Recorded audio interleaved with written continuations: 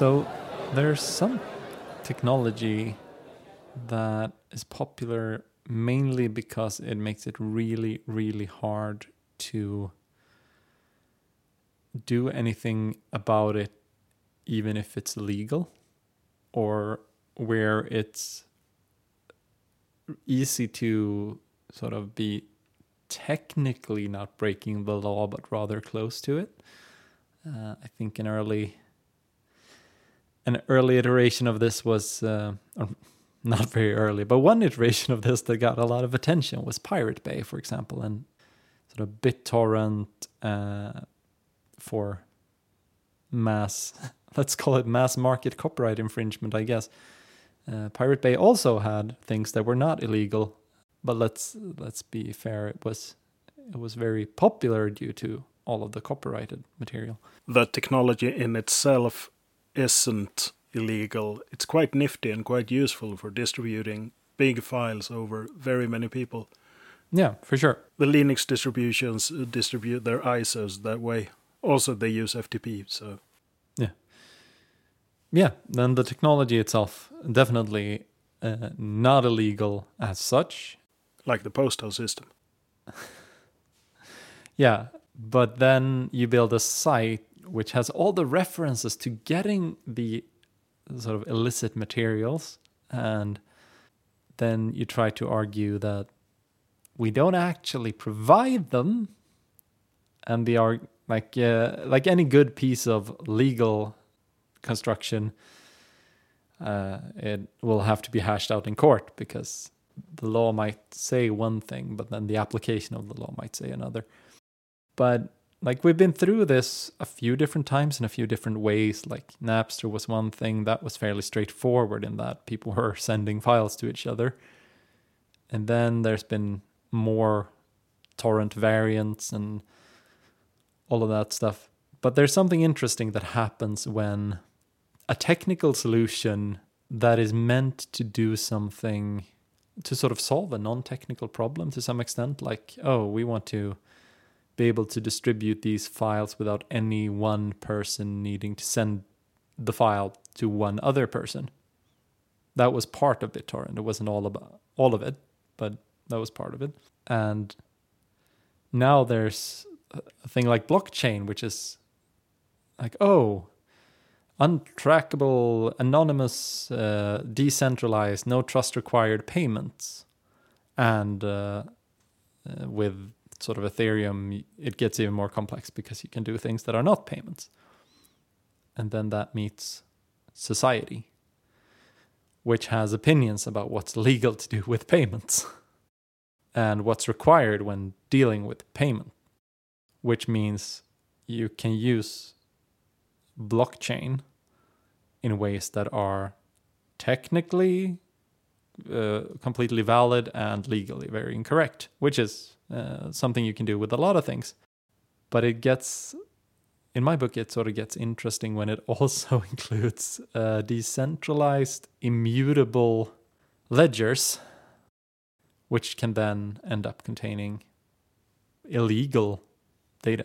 So, do you mean that you could put Metallica's first album on the blockchain? Illegally, of course. Yeah, I mean, if you did, that wouldn't be legal, typically, unless you're Metallica. I'm not. Or their agent. But I guess I could put it there and can you DMCA a blockchain? I mean, you could try. I assume it's supposed to be resistant to that.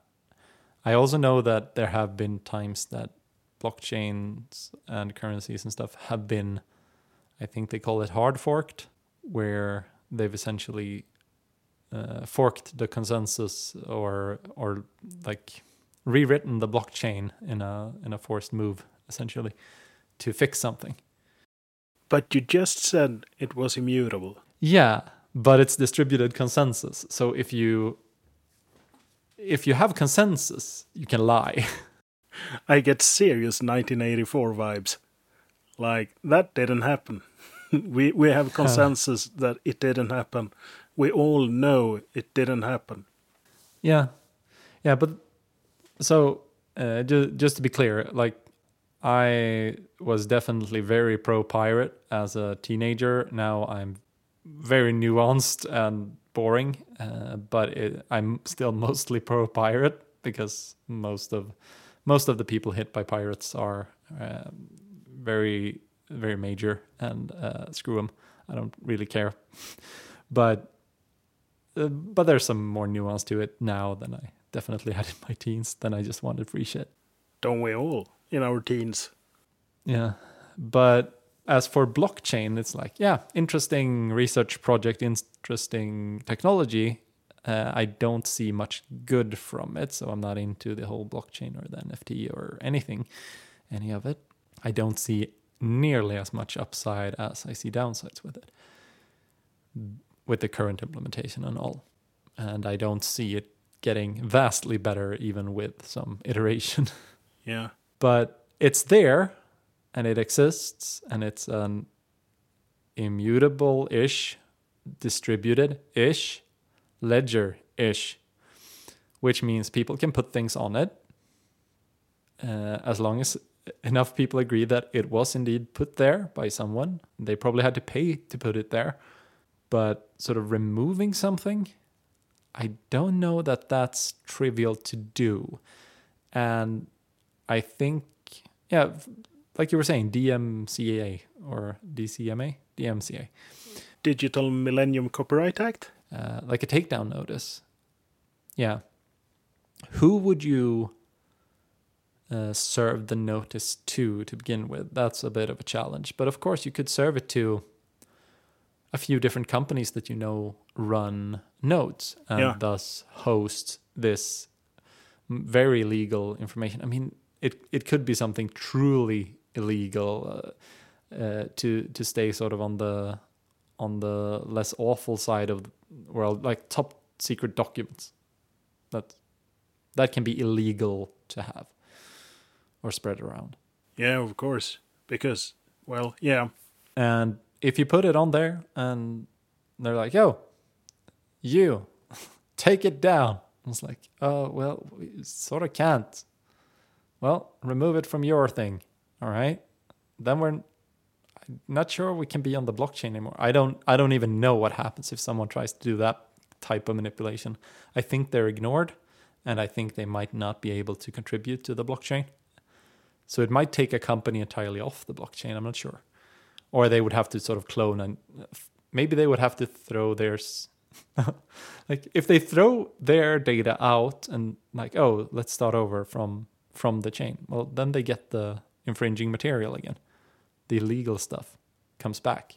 Yeah. So I don't know what a company is supposed to do, which seems to me like a humongous liability. Yeah, because if they can't fix that, then they would be sued to oblivion. And all the other companies too, of course, that has anything to do with that blockchain. But this is silly, kind of stupid. This shouldn't be one of the... You shouldn't be able to take out the whole blockchain ecosystem by uploading a Metallica album to it. And I don't know if you can. I don't know if there's a mechanism for sort of handling this type of abuse, but it seems weird that you would be able to remove things from it when it's built on being a reliable ledger in that way. And then there's stuff like, oh, but if you don't remove the infringing material, you will be levied a fine until you do. Yep. And then started the big adventure where this minor player needs to figure out who else are running nodes and convince them to fork, I guess. Yep. No, I don't know if this is a solved problem. I don't believe that it is.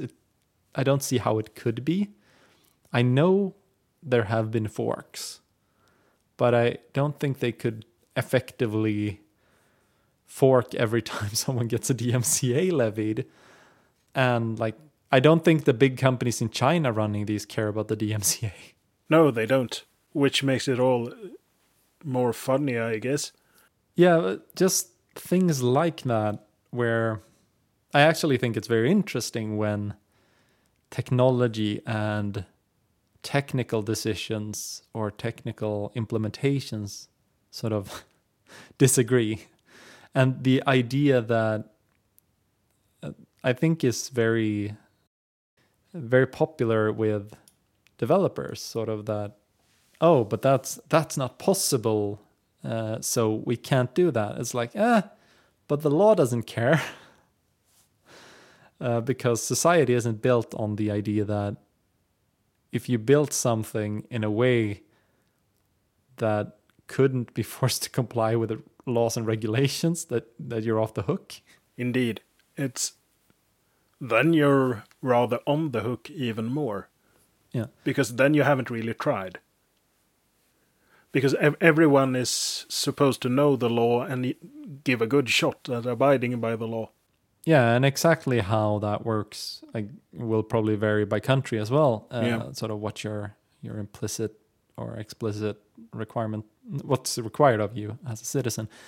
But there have definitely been technologies where they've done a good and clear job of sort of, oh, this software, we've built it to ensuring that the software itself is legal.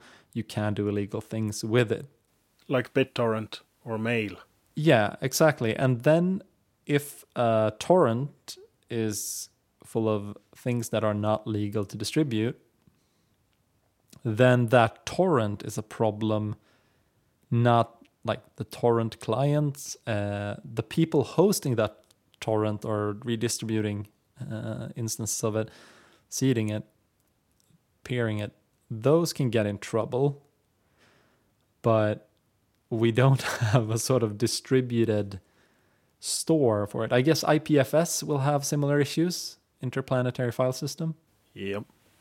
I don't know what they can do about that. I don't know if they're mutable or not. But I think it's an interesting thing when you implement something that could lead to you being unable to comply with the law, but still be in violation of it. I would be very careful about that, personally. Yeah, I think I would buy an island and try to start my own country before that. That's very popular these days. That's a very crypto approach to life, you know? Yeah, it's older than that. It's have you read the Cryptonomicon? Yeah, but I don't remember all of it. No, me neither. It's a huge book. But one of the main ideas there is to buy an island and to start a bank, I think. And they need their own currency, and it's all kind of out there. Yeah, those books are. Yeah.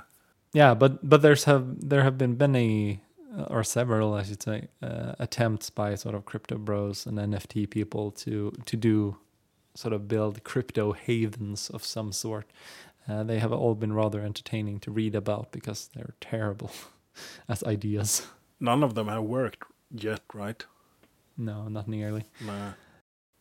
I think you need one of the major countries behind you to make that work, like Russia or China or something. Yeah, and then you're under their foot. Yeah, absolutely. But in more sort of common use, if you disregard blockchain, I think there's also some technologies that sort of fight against regulation a little bit, or where regulation can become costly, at least. So a distributed ledger has some similarities to the event sourcing approach, except event sourcing is typically slightly more centralized.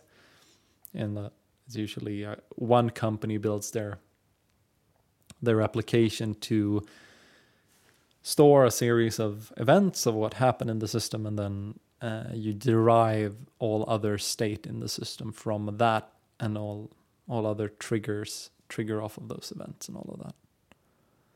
That's an interesting way of building systems. I haven't seen it work to great effect around me, but I've heard people say that it's good, and I've seen people say it's terrible. So it's somewhere in between, I'm sure. But that also builds on sort of the idea of an immutable ledger. It's supposed to be immutable. It's usually implemented with something like Kafka these days, but it's been it's been used with a variety of things. And I think that has similar challenges in that you can very well run into cases where you need to redact things. So if you are doing event sourcing and you're not working in an industry where you need to keep perfect records for example, if you're in healthcare, you might not be under pressure. In Europe, for example, we have the GDPR, which allows people to be forgotten, which means you can reach out to any company in the EU and say, I want you to remove all information you have about me. And they have to comply. This means that, for one thing, you need to have a decent way of figuring out all the information you have about a single person. But you also have to be able to remove it unless you have a legal obligation to keep it. So if you're in healthcare, if you're in education, if you're in finance, there are a ton of laws that might require you to keep certain information about people, and you're legally fine to keep those and keep it for a certain time and so on. Yeah, exactly. That's regulated. Yep. But if you're doing event sourcing, you haven't really thought about redacting things from your event stream. You suddenly have a serious problem when Joe Random rolls up and like, hey, forget about me, remove me from your data. And you're like, that's going to be really inconvenient and very pricey, and we have to regenerate all our state based off. Yeah, but you have to, or fines, Yeah. That can lead to sudden development effort, I think. Absolutely. I think the GDPR fines are quite high too, so... They can be, yeah. Yeah, it's usually more affordable to develop the way out of this pit of despair. Yeah. It's interesting. Yeah. Do you have some examples you like about when technology meets society? Let's see. One of the more interesting ones I've seen lately is, I think someone bought an NFT of a Dune movie manuscript. That manuscript it stopped at the manuscript stage. Oh, right. That was a super fancy manuscript that was super evolved, and it's a super cool design thing, apparently. Yeah. And they wanted to make this into a movie. There was just one small catch. They didn't have the rights to make it into a movie because that wasn't part of the manuscript nor the NFT. So they put a stupid amount of money into this and couldn't do anything with it. It's really. Like, congratulations, you bought a fancy book. Yeah. With no copies, of course. Doesn't mean you get to make a movie of it. Yeah, so that's one. Yeah, we have a copyright laws, and we've had them for some hundreds of years, and they are not very nice laws, and I would prefer them to change, because I think we could do better than having the copyright laws that worked 100 years ago might not work as well now. Yeah, I do think it's fair that because they bought a copy of the book, it doesn't mean that they get to make a film of the book necessarily. I think that's fair too. Yeah, I think that's fair. So I guess that was stupidity meets technology meets society. Yeah, I think stupidity is an important part both of technology and society. Fair. Where would we be without stupidity? Yeah. So, yeah, that's one recent example. I don't have too much details about it because it was too stupid. So, do you have an example? Let's see. Well, I think we'll end up coming back to blockchain a fair bit. Yeah. But I do find it interesting sort of how the whole idea of doing something decentralized. So, if we back up a little bit, I think both of you and I are fairly nostalgic about the olden internet before everything was bundled into a few platforms. when everyone had their own website, when small websites existed and were full of information, and there were actually humans involved, and like you could actually search for a blog and find a blog, Yep. not something that is 200% ads. And something I guess that the transition there from Web 1 to Web 2 showed us was that it's really hard to fight convenience. Yeah. And I think that's one of the interesting things. So this is not so much meeting society, but probably meeting just people, which I guess is subtly different. It's not really, there's no law sort of involved here beyond just sort of culture. The law of convenience. Yeah. But that, sure, you have a blockchain and it's a distributed ledger, and we're going to build Web 3 on this. So I know Moxie Marlinspike wrote a post about this. He was weirdly optimistic about Web 3 still, which I think is just him being a bit strategic and not wanting it to start a fight, essentially. But he's shown a very clear light on how few platforms there are that provide these APIs for comfortably interacting with the blockchain, with blockchains, I should say, because it's a pain in the neck to work sort of raw against the blockchain. So most people doing this NFT scamming, they use something called OpenSea, and they have a bunch of APIs, and they've even built features sort of on top of the blockchain. So when one of these NFT junkies lost a lot of his monkeys to some hack because he got scammed and hacked, which happens a lot on the blockchain, and lost all of his apes that he'd paid so much for, OpenSea apparently stopped trading in them and made sure he got them back somehow, though code is apparently supposed to be law, and ownership on the blockchain should be absolute. But I mean, they have the power to unlist things, and that essentially kills them because they are the biggest platform for this. So the distributed trust-free ledger sort of source of truth is not really what people depend on. They just have a few central platforms, companies that are writing this. So the whole blockchain thing has evolved into Web 2.0 with like 5 central points where you can do your thing. Seems like it. I mean, of course, you could probably... I also saw this one, which seems a bit related. Two very large, two developer relations people, like a developer advocate at Stripe's parent company. So that was, I think she's Angie Jones. Kelsey Highwater, which is a known DevOps name, had a bit of an exchange around this where she was like, but where does the trust come from? As like, it can't be that people are expected to read a smart contract. So Ethereum allows you to write code that's enshrined in the blockchain, and that code can manage money, essentially. And it requires some money to run. It's super interesting, but it's also very strange. And a great way to lose money. Yeah. So it's just like, so how do you achieve trust in the contract? It's like, oh, but you can read the code.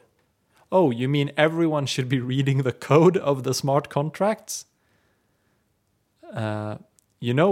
Code is like an entire profession, right? Learning how to read code is something developers find difficult. There's no way it's accessible to the layman.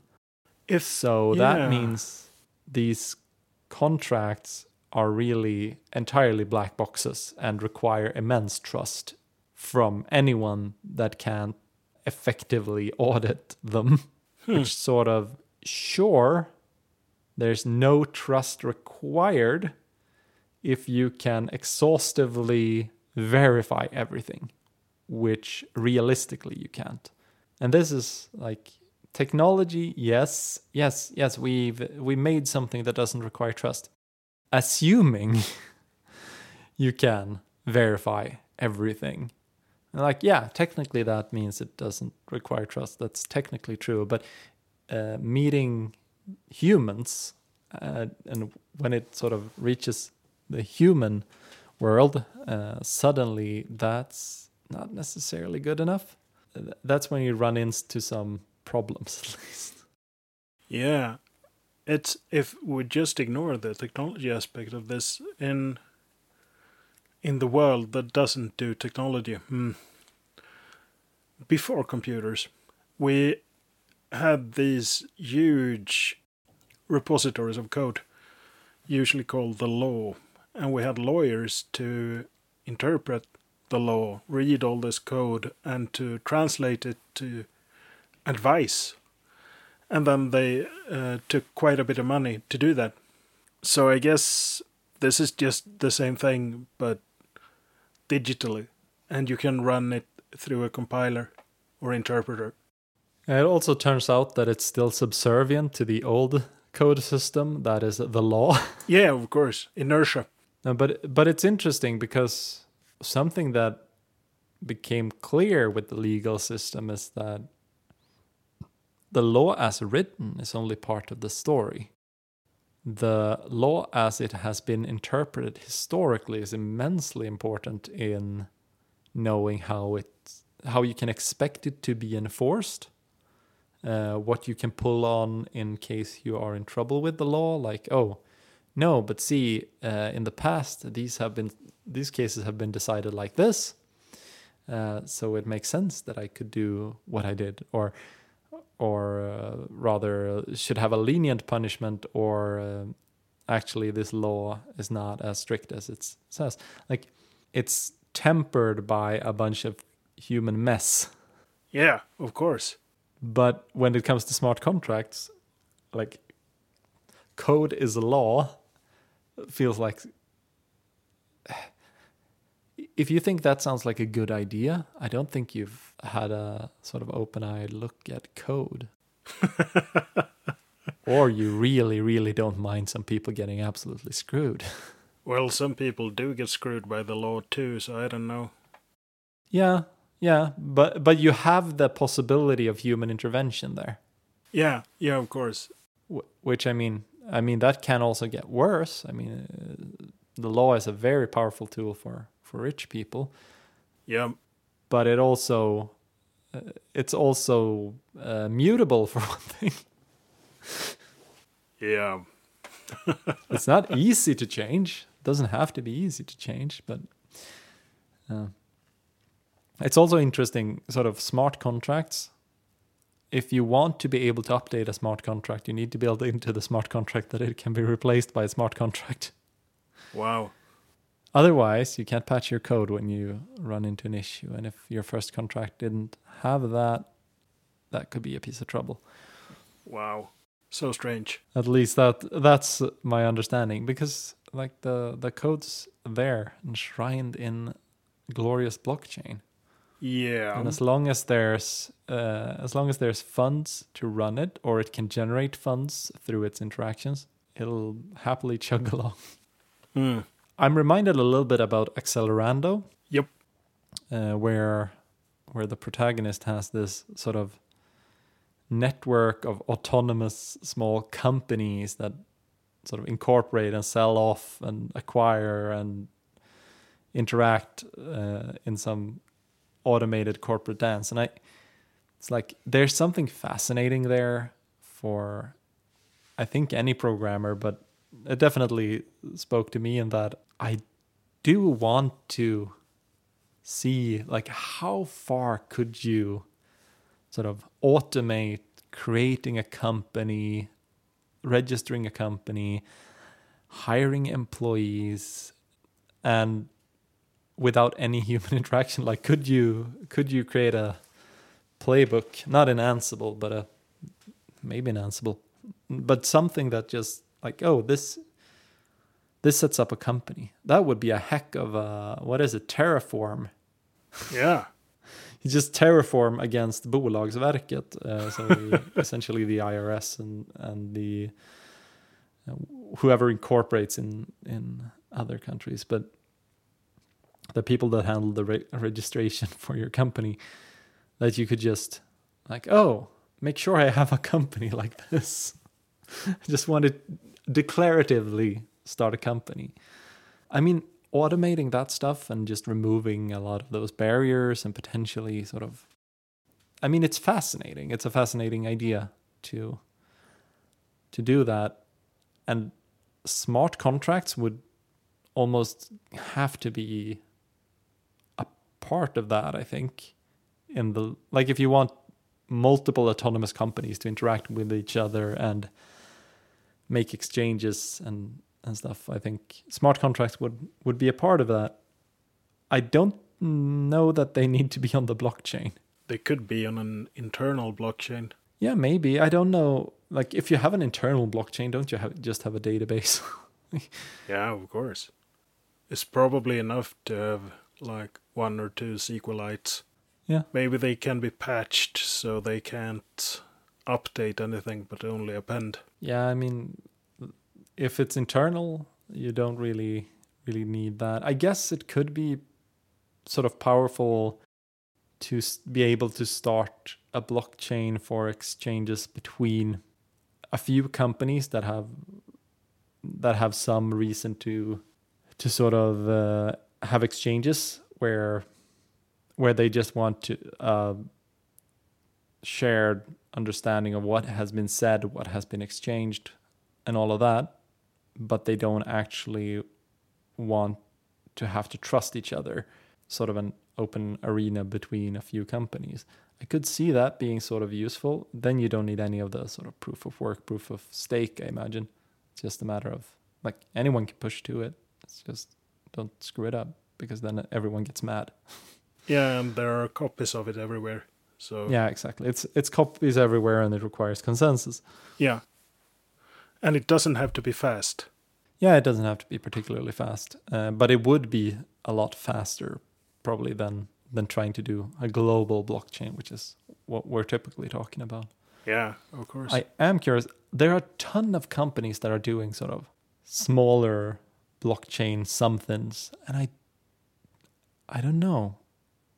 Is anyone putting it to good use in business aside from the big speculative stuff? Because I don't believe in that as anything long term or useful. I have no idea. But I'd be curious if people have figured out, like, no, but actually in this place it could be, it is actually good because it's really hard to set up like a trusted arbiter. Yeah. Because like that's where I think it could come in handy, but there's also the case like, okay, but typically one of the things you want from, say, an auction house, there are auction houses which have sort of well trusted heritage, and people entrust them to do a good job of sort of verifying the origins of things that they sell and all of that stuff. And part of why you trust them is that they would apply judgment, and that their judgment and their fair judgment and their careful assessment of things is what they live on and what they live and die off of. So if they stop being trustworthy, it would absolutely destroy them. It would destroy their business. They might make some money up front by betraying all the trust, and then they'd be out. Then they essentially wouldn't exist anymore, because like an auction house that can't be trusted is then they're not an auction house anymore, because no one would buy from them. They would also probably be sued out of existence. Yeah, exactly. There's legal recourse as well. Yeah. But when it comes, like, if you have a shared distributed ledger, and no one trusts anyone else, that either I think people would be very wary about what to put out there. If, let's say it was like a market for exchanging things, I think it would turn extremely cutthroat very quickly, and if someone found a way to abuse it, there would be no one to say, no, we're not doing that. We want this to work. And I think that's one of the mistakes of this whole idea of zero trust. I was actually asked recently by a friend on the left side of the political spectrum here in Sweden, who was like, oh, but these NFTs, aren't they pretty good for artists? Like they could potentially get paid for their art and then paid again when that changes hands. And like that could be a more sustainable way of getting paid for art. Like technically, yes, probably not. And the art that changes hands and racks up big values on the blockchain is, of course, weird speculative garbage. It's not like, oh, I've seen this great fantasy artist that paints kick-ass dragons get paid so much on the blockchain. I've never seen anyone brag about actually pretty NFTs. So I doubt that many artists are making many artists that were artists before blockchain. I doubt there's a lot of them raking in good money on blockchain. And if they do, I mean, I think it's a card house. Yeah. And I don't think it serves sort of the little guy, the small scale indie very well, because you're just a very, very small dot in a very, very large speculative game. And unless you want to play the scam game, you're probably not gonna benefit much. Yeah. Like you want to promise that this collection is also gonna turn into a video game and da da da da da da da da. It's very few people get into this to support. Like, oh, this is a local artist that I like. Just give them some money, maybe get a nice print. Oh yes. In one way, I would like to have some kind of infrastructure like this to work. I don't believe in all that derived work stuff. I would just prefer if people contacted the original artist. On the other hand, derived stuff is fun and is an important part of the internet, and it's, can of worms legally. But it would be really nice to be able to support the small artists, the whole long tail. Yeah. I suppose there are some platforms for that already, like Ko-fi and Patreon, and to some extent Kickstarter and Indiegogo. Yeah, and I can see why there would be artists that are like, I don't really want to sign on to one of these weird major platforms. Yep. And yeah, then it's gonna be tricky. But I also don't think it aligns with most independent artists' values to be like, oh, screw the environment. I want to get in on this money laundering scam for criminals. Because a lot of the money going through blockchain and NFTs seem to be, from what I've gathered, a money laundering scheme. Interesting. Because art is a super convenient way to launder money. Yeah, it takes so much less room than, say, an apartment in Miami. Yeah, and you know what takes very little room? JSON. Comparatively. It takes very little physical space. Indeed. You should see some of the JSON I write. It's huge. I don't know what that was, but yeah. Yeah, I don't see the big upside compared to... So take sort of anarchist ideals, for example. There's an element of decentralization to much of that, and I get why there would be an interest in blockchain to sort of, but can we do secret and cool things and not be exposed to to Big Brother, and can we be super secretive, or can we do our thing without needing to rely on government systems, and like, can we essentially do things that are in our parallel society? I don't think the blockchain is a good mechanism for that, because it's zero trust, while much of what I've seen from sort of anarchist organization is small groups of people that overlap with other small groups of people, and there is trust between people. Trust between small groups of people, building sort of a greater mesh where if someone needs help, there's a lot of support by extension. It's like, it's a different way. It's a granular web of trust rather than no trust. And I think having no trust is sort of this libertarian ideal where also capitalism very much comes to play, like predatory capitalism. The extremist kinds of capitalism would thrive on the blockchain. And for me personally, that's not what I dig. I can totally see why.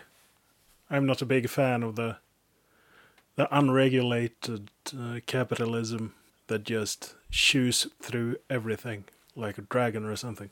Yeah, and I think current capitalism will probably chew on this blockchain stuff for a fair bit, extract cash, not necessarily actual value, not for the world. And if it becomes too annoying, it will destroy it. Yep. Because after a while it will point its regulators, because capitalism does like using regulators, at it until it's unusable. And it is mostly unusable for good purposes today. That's interesting. It's a couple of years ago, you could buy really good vegan sausages using Bitcoin. Yeah, in Gothenburg. Yeah. Yeah. So that was a good use. I don't think it's possible anymore. But yeah. I wonder what the pricing was at that point. Was it like 1 Bitcoin for one sausage? Probably. I hope so.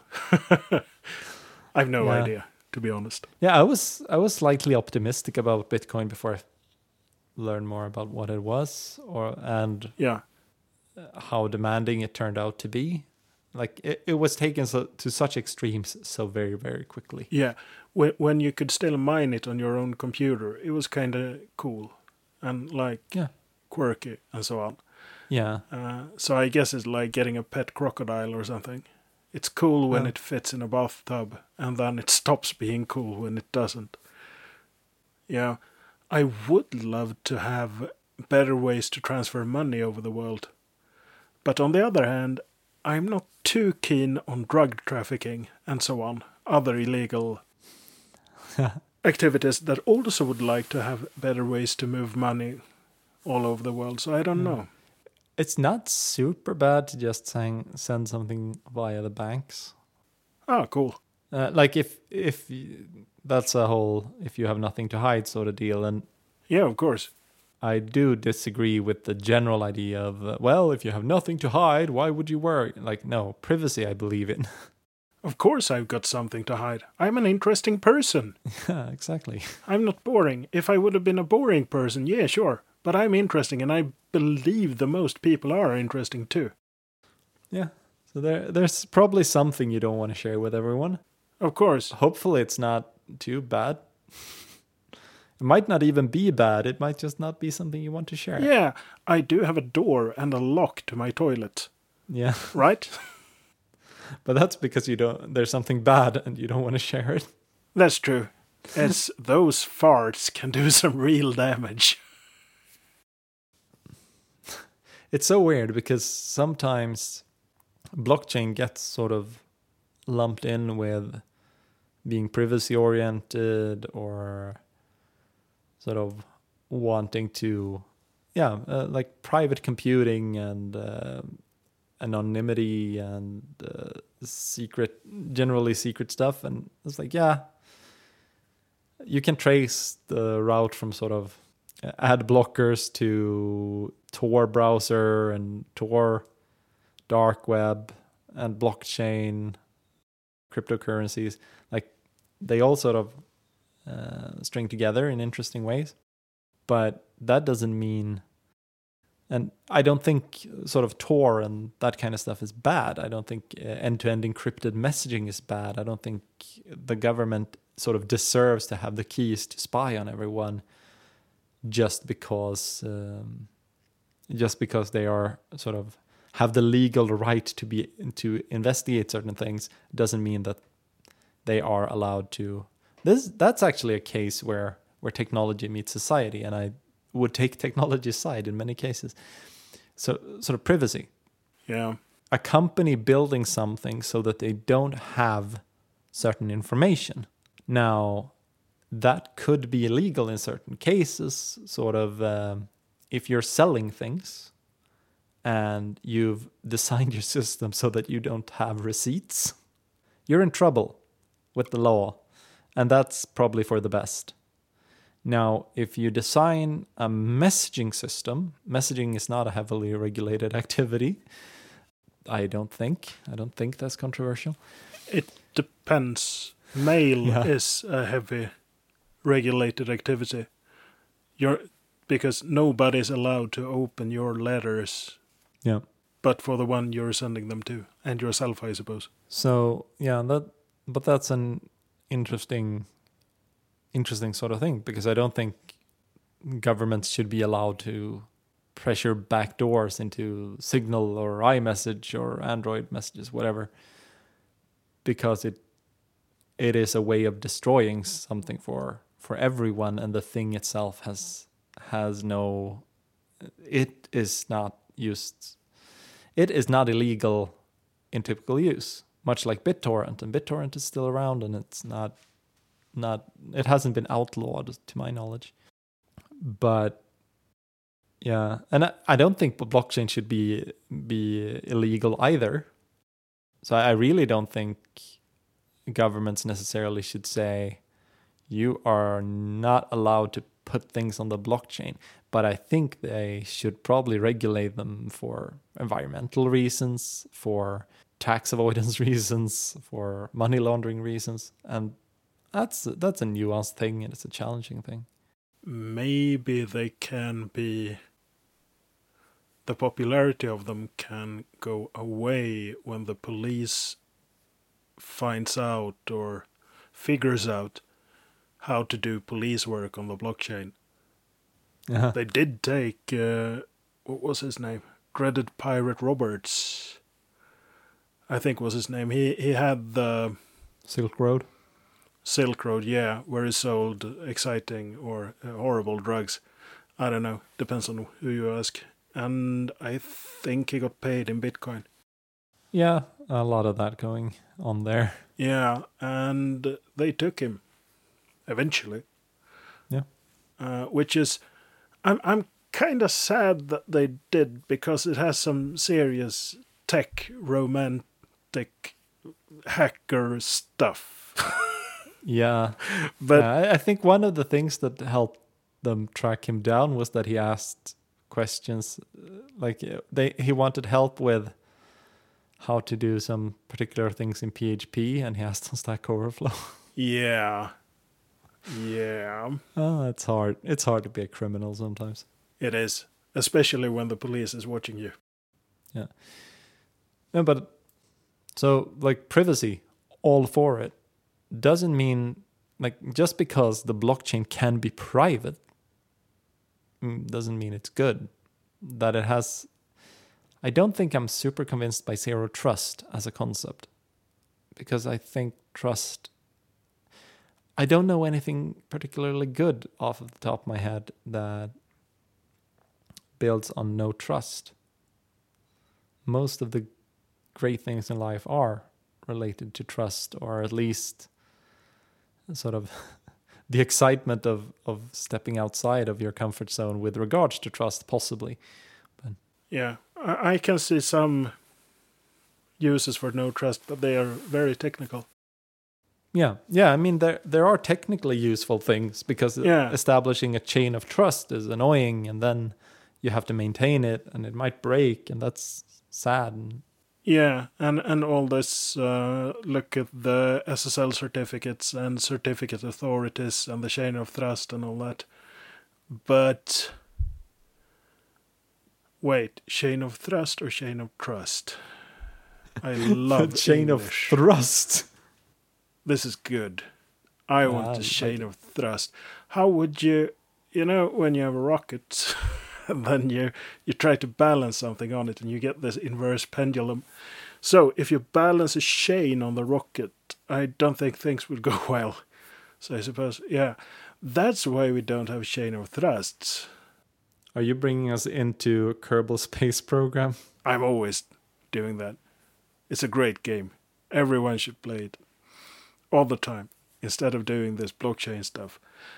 Also, yeah, I prefer rocket science.